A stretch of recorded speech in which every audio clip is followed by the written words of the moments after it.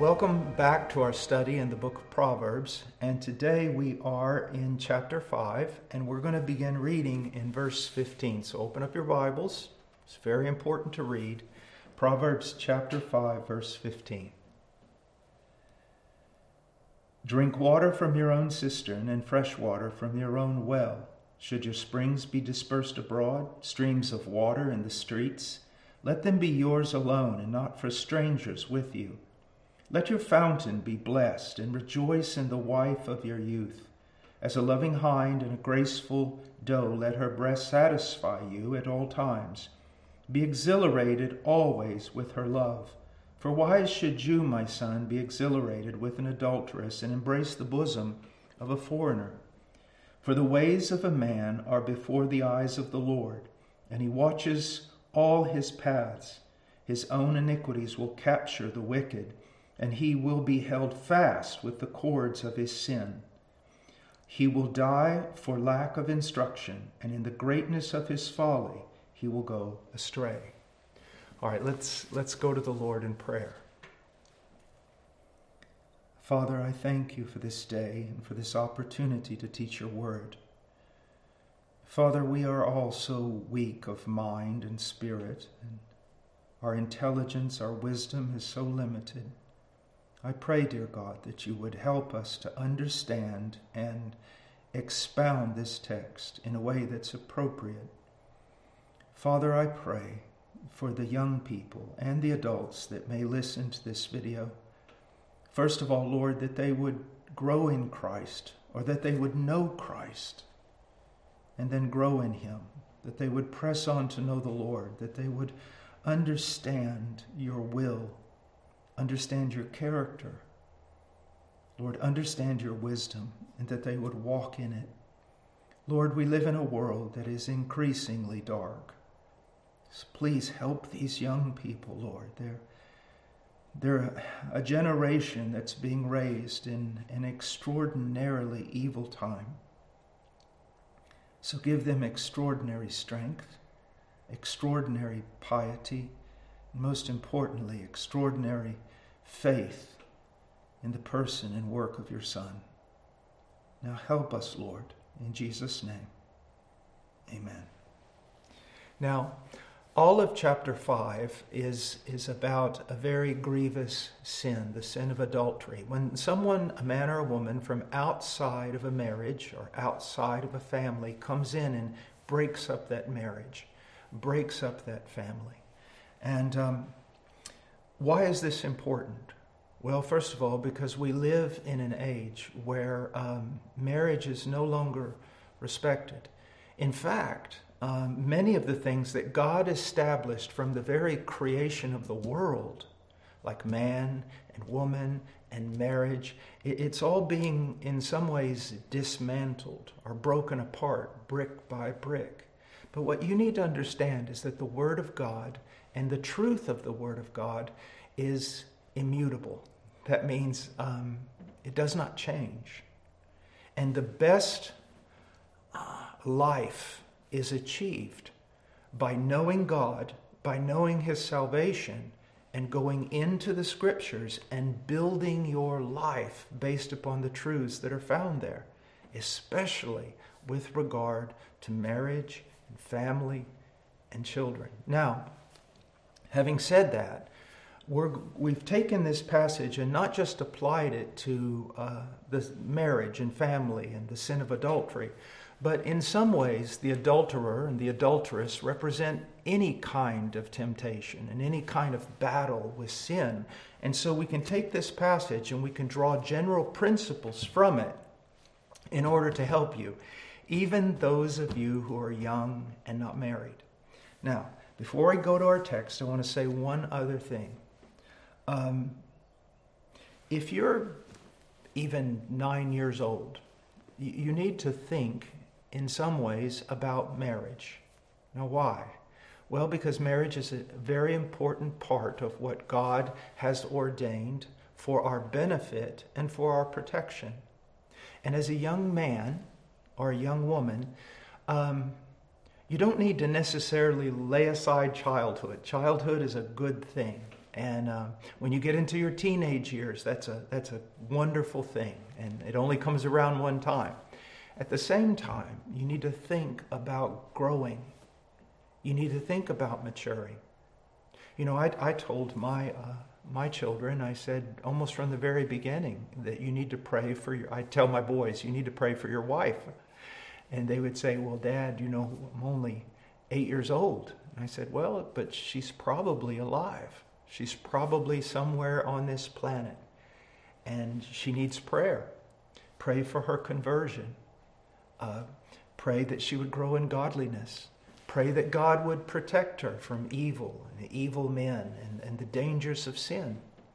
You see, it's the same way for you young ladies. You may be, who knows, 15 years away from marriage, but you can pray for your future husband because he's most likely alive on this planet. He's maybe a little boy or a teenager, and there's all sorts of dangers around him. So pray for him. You don't have to wait to marriage in order to pray for the person with whom you're going to marry. They need you now. They need your prayers now. So now let's go into our passage, and we're going to draw 3 principles with regard to not just how to overcome adultery, but how to overcome any sin. So, first of all, the first principle when we're confronted with sin, or better said, when we're confronted with temptation, what's the first principle? Well, let's read verses 15 and then 18 and 20. Drink water from your own cistern and fresh water from your own well. Then verse 18. Let your fountain be blessed and rejoice in the wife of your youth. As a loving hind and a graceful doe, let her breast satisfy you at all times. Be exhilarated always with her love. For why, verse 20, why should you, my son, be exhilarated with an adulteress and embrace the bosom of a foreigner? Now, I want to read to you a principle, and then we're going to look back at the text, then we're going to draw general principles from it.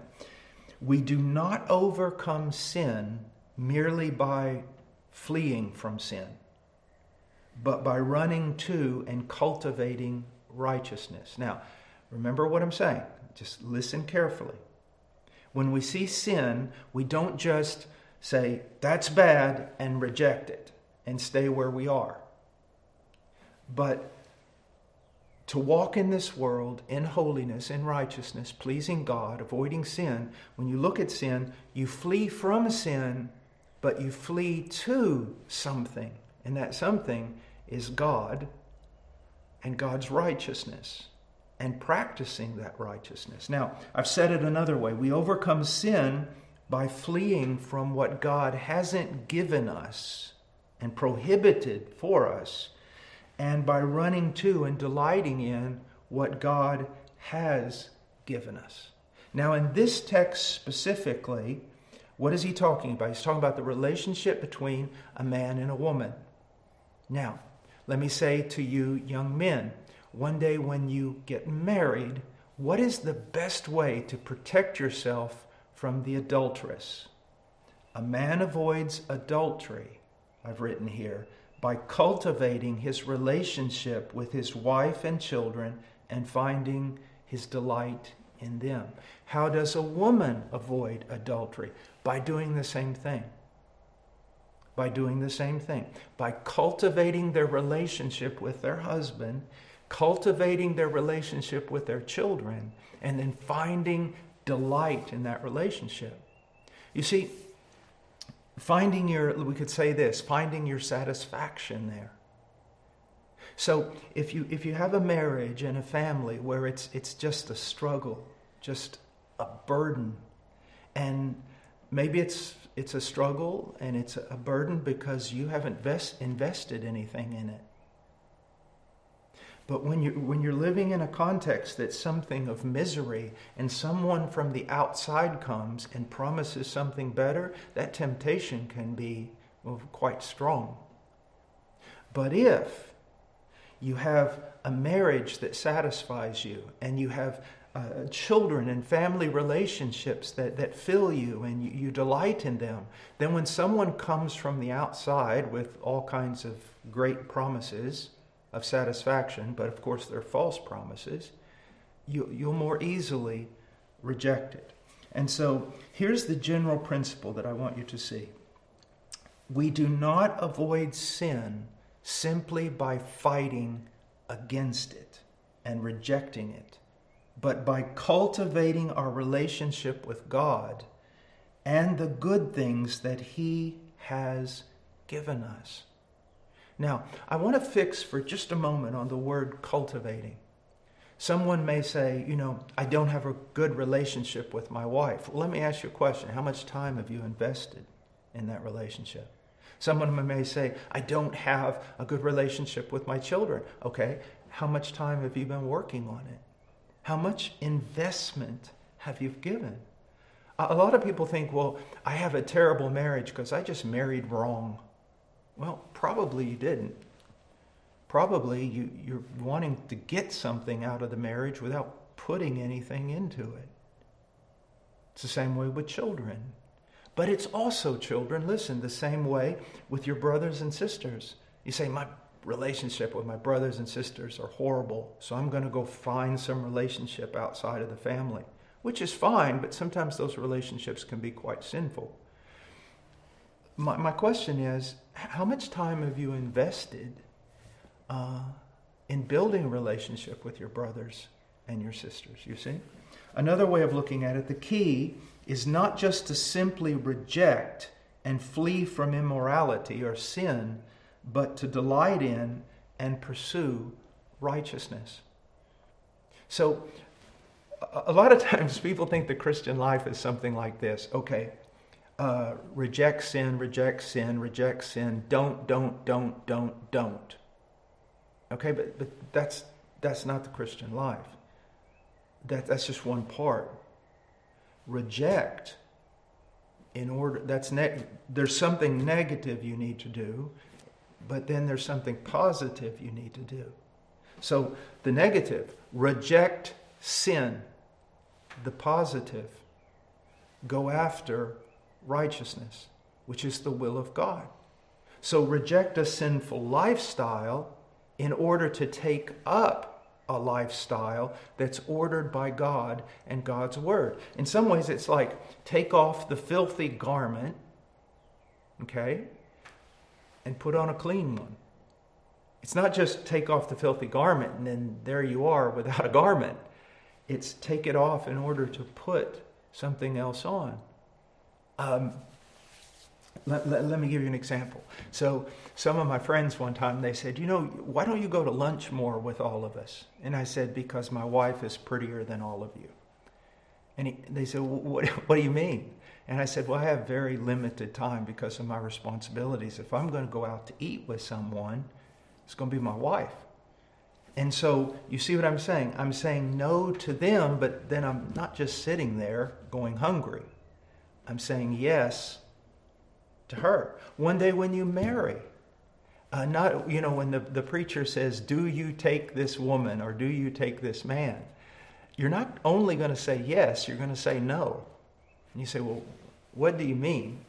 Well, when you say yes, or let me put it this way, I'll make it personal. When I said yes, I take this woman, her name Charo Casado, when I say yes, do you know what else I'm doing? I'm saying no to every other woman in the world.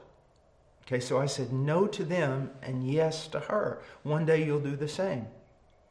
You'll say yes to a certain man or a certain woman, but when you do that, you're saying no to everyone else. And this is kind of the same principle. I don't just say no to a sinful lifestyle. That's destructive. But I say yes to a righteous lifestyle that brings joy, spiritual prosperity, and for the most part, all other kinds of prosperity, and then eternal life. Another way to look at it is this. When we are satisfied with what God has given us, we will not go looking elsewhere to find satisfaction. Now, here's a big thing that I want you to see. You say, church is boring, or I read my Bible, it's kind of boring, or is the Christian life boring? I've lived a long time. I've been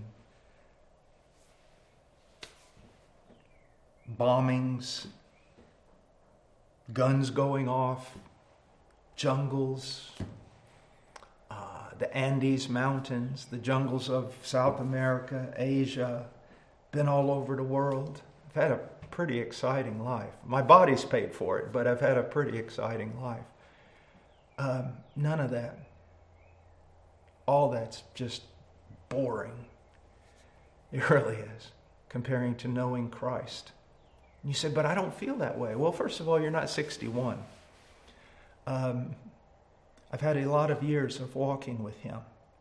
But there's something else that I want you to see that maybe is really hindering you in your relationship. And that is, how much time do you invest in knowing Christ? In knowing about Him? You see, here's the thing. A lot of people think, especially young people, they think that, Christianity is about principles and commandments and obedience. And that's a part of it, but that's a small part of it. For me, it's this discovery of glory after glory after glory. You know, I would hear stories sometimes in the jungles about strange places and strange things. And when I would get done preaching, I would always, let's get in a boat or let's hack our way through the jungle. I want to go see this thing. You've probably all heard of Machu Picchu, the famous Inca ruins. Well, there's another place that years and years ago, it wasn't on the map. It's called Cuela. And it's astounding, but it really wasn't that well discovered to the public. Someone told me about it, so I took a long journey hiking up mountains and everything to find it because it was just so amazing. Well, it's nothing compared to Christ. And so, I want to know the commands and I want to know God's will and all that kind of stuff. It's very important. But I do that because of something else. This glorious, magnificent person of infinite glory and power and beauty, and He's got a new creation for us that goes beyond anything that you could even think or imagine, you see? And so, are you cultivating your relationship with God? Because that's how you avoid sin. That you get to know God and see that His beauty and His power and His goodness so much that everything else is like eating out of a trash can. Okay? Well, let's go on. So, when we are satisfied with what God has given us, we will not go looking elsewhere to find satisfaction. So, with me, what has God given me? Well, He's given me a wife. Okay? Now, if I'm satisfied in her, if I can delight in her, then anyone else that comes from the outside is just not an attraction. Now, let's say I didn't delight in my wife. Well, I still, as a Christian, need to fight against this temptation from the outside. I need to do the right thing. I need to honor God and honor His commands and honor my commitments.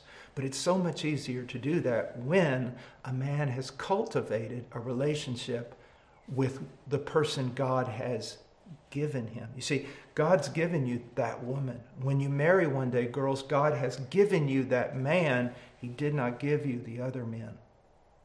And for you guys, the other women. Do you see? So, I've written down here, finding satisfaction, and I've already said this, but we need to iterate it. Finding satisfaction requires cultivation.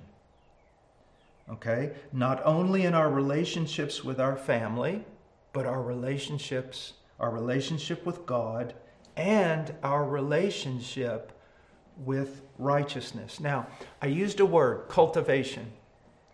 Okay? I was raised, we raised cattle and quarter horses, but we also sometimes planted things because you got to feed those animals. So we'd plant corn and other things, clover. Well, there's something about it. You have to cultivate it. So maybe you haven't lived on a ranch or a farm, but maybe you've seen a garden. Well, you've got to not just plant, you've got to water, you've got to weed, and gradually you have something. Or with a fruit tree, for example, I remember we used to live in a place that had all these old fruit trees that, or a few of them, that didn't produce anything. My wife got out there with a saw, and she chopped those things up so bad that I thought, oh my gosh, you've killed them all. Well, the next year they all had a lot of fruit on them. You see, you have to cultivate it. You can't just be dormant or passive. You've got to cultivate a relationship with God and cultivate a relationship with righteousness. How do you do that? Well, first of all, you find out what it is. And righteousness is defined by the character of Christ, or the character of God revealed in Christ. And it's defined by His commandments, His teaching. So you start following them, practicing them, and what happens? They begin to be your friends because they guide you into a life, a real life. Okay? Now, I want to say something here that's really, really important, and that is you're either spiraling up or you're spiraling down. Now, what do I mean? In your Christian life, you're either going like this or you're going like this. Now, what's the difference? If you're just not doing anything, you're not cultivating a relationship with God. Well, let's include family. You're not cultivating a relationship with God, with your spouse, with your children, or with your brothers and sisters, then that relationship's just not going to go anywhere. As a matter of fact, not only is it not going to go anywhere, it's going to start going down. The more you neglect relationships, the worse and worse they get. But the more you invest in a relationship, the more you invest, the better they get, the higher they go. Now, I remember one time I was talking to this young guy, and he was a weightlifter, and I still lift weights some, and he goes, hey, old man, how's it going? And I said, well, right now I'm just kind of maintaining. And he goes, there's no such thing. And he laughed. And that's true. In athletics, there's really no such thing as maintaining. You're either going up or you're going down. You're getting stronger or you're getting weaker. Now, I'm 61, so even though I work really hard, I'm still getting weaker. But you see what I mean? You have to invest. If you're sad one day and I ask you, why are you so sad? And you say, well, I'm not making any money. And I said, well, what are you working at? Nothing. Well, what do you expect?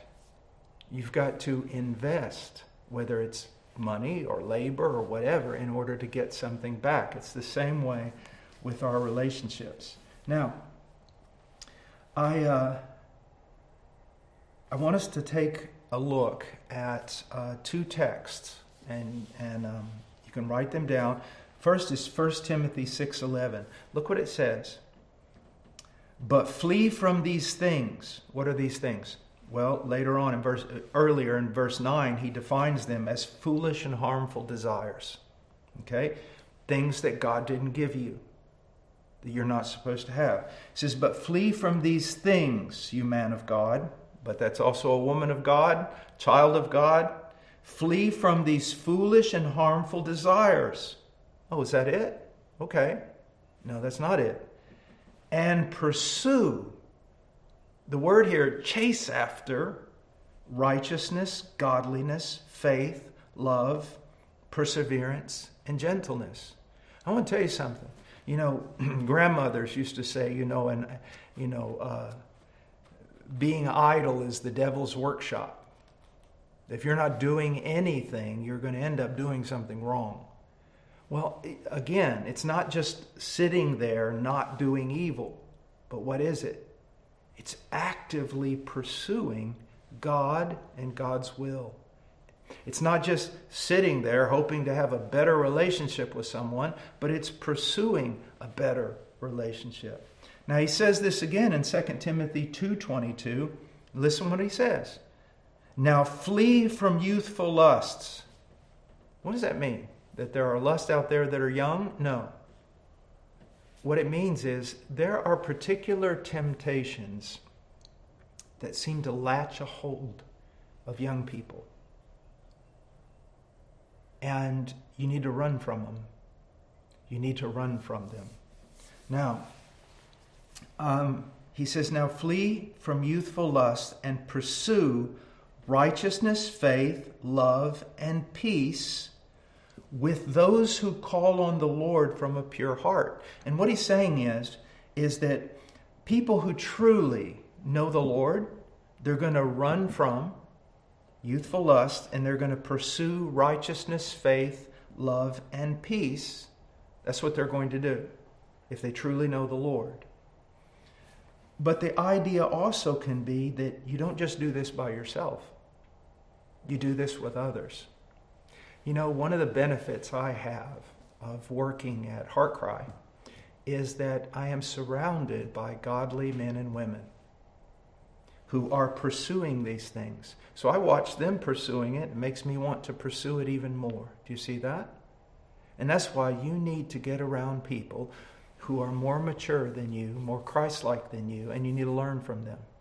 Don't get around people who are less. Well, I mean, you can serve them, but don't make them your example.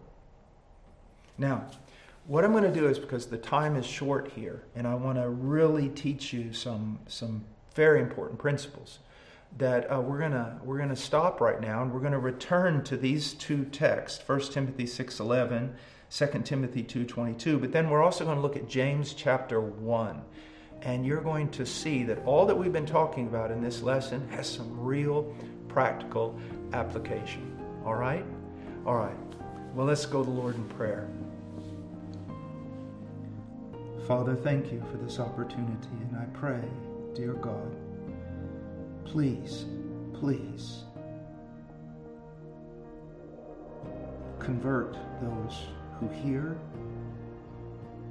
work in them, so that they will progress in the faith, so that they will know your love and rejoice in it, and so that one day they will stand before you and hear, well done, my good and faithful servant. Enter into the joy of your master. In Jesus' name,